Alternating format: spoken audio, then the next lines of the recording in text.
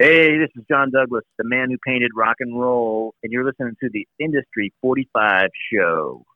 So I don't want to keep you too long, but I want to talk about this at the end. So I mentioned early on that I never knew who you were or of your name until the Grammys come and you're playing with Aerosmith. So just take me as somebody who's working with the band, who gets a phone call from, I don't know who, you can tell me who, saying in X amount of days, we need you to play the Grammys. And I guess, did you know the circumstance that was behind it? Like, did you know that there was going to be issues with Joey and Aerosmith? Or give me a little bit of that backstory that you can, anyway. Well, it led up. It started way before. Joey got injured in Vegas. So I played 35 shows with Aerosmith last year. And this is before the Grammys. Correct. Okay. So it wasn't. There was no fallout or anything like that. Joey got injured, and like I said, I got a call on a show day at 2 or 3 in the afternoon on a show day, telling me that he couldn't play. And I don't even remember honestly if they asked me or if they told me I was playing. I don't know, but I had to learn the show, and we didn't. I thought they'd come in and do a sound check with me because they never played with me before.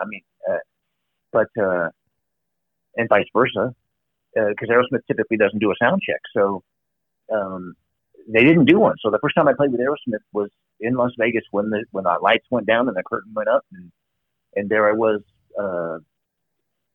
no rehearsal, no sound check, nothing. Just with a set list. I did 2 shows. Yeah, it was a sold out show there in Las Vegas, and I did 2 shows then, and then we had a break. So Joey went home and healed, and we came back to Vegas, and we did a few more shows, and then there was a week break, and then we went to the East Coast to do a string of 9 or 10 shows, and the same thing, Joey's ankle, his right ankle, of all things, your kick drum ankle. I don't know if he broke it, but he re-injured, and he couldn't play, or too much pain, and it just was mobile. You're a drummer. I don't have to explain to you. It's like, man, if your right ankle, if your right hand, if your kick drum, you can't play. Right. So I started playing there, and just kept on playing. So I didn't know about the Grammys. Obviously, I knew the Grammys was coming up. And at that point, I had played, maybe 30 shows or something.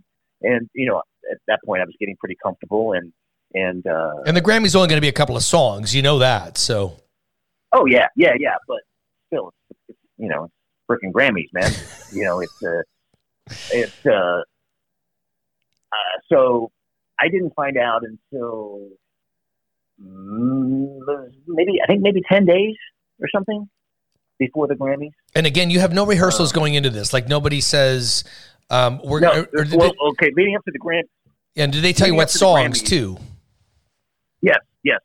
So when I found out, they sent me the song, because the Grammys is like Super Bowl. They account for every second. It's TV, sure. Right? So we did this kind of medley deal. We did like half of Living on the Edge, and then it was going to go into Walk This Way with Run DMC. So they did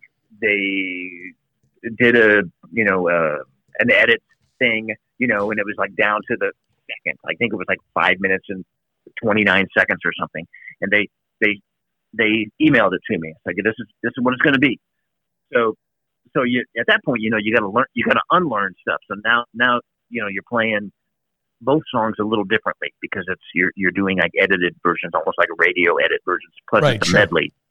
So I always maintain that it's one thing. It's harder to learn a song, but it's even harder to unlearn a song that and play it differently. So I was at home and unlearned and relearned those songs, and then we did have, I think, 2 or 3 days of rehearsal in LA before the Grammys.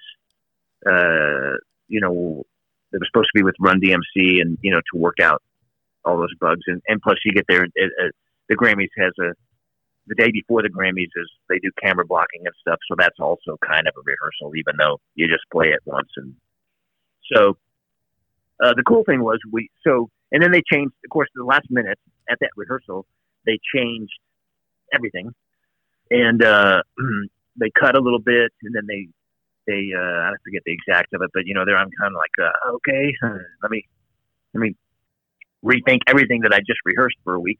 And, so we had to rehearse it exactly the way it was. Like, I think at that point it was like 5 minutes and 3 seconds or something. It's like, okay, so we did the camera blocking and everything was perfect. We ended it exactly where we were going to end it. And the whole thing with Run DMC and okay, cool. And then the band told me backstage, you know, but when we do it live, we're not going to stop. We're not going to stop where they tell us to. We're not going to stop where we just practice. Because we're Aerosmith. We're going to keep on going. Yeah, because we're Aerosmith. Yeah, exactly. But me, I'm like, my eyes probably got really big, and I'm thinking, oh, what? This is the Grammy. You can't, what? You know, I'm not saying this. Right. They're the boss. You know, I'm just like, you know, so, but, you know, inside I'm kind of going, oh, yeah, this is, you know, that's what rock and roll is about. Yeah, you know, the rule. Oh, you're not going to, you want us to stop there? Nah, we'll keep on playing, you know. So, but that's, you know, that's kind of on me because I'm like, okay, I'm not going to set up the ending like I normally do, right? So I'm going to keep on playing. So it's a bit nerve wracking because I felt like it's, you know, another thing that was on my shoulders to break the rules. And I envisioned, you know, the director of the Grammys, you know, cornering me and putting a finger in my face, you know, that never happened, but. And you got Steven Tyler going, I don't know, the fucking drummer doesn't want to stop. It's all him. We have no idea what he's doing. It's his fault. Yeah.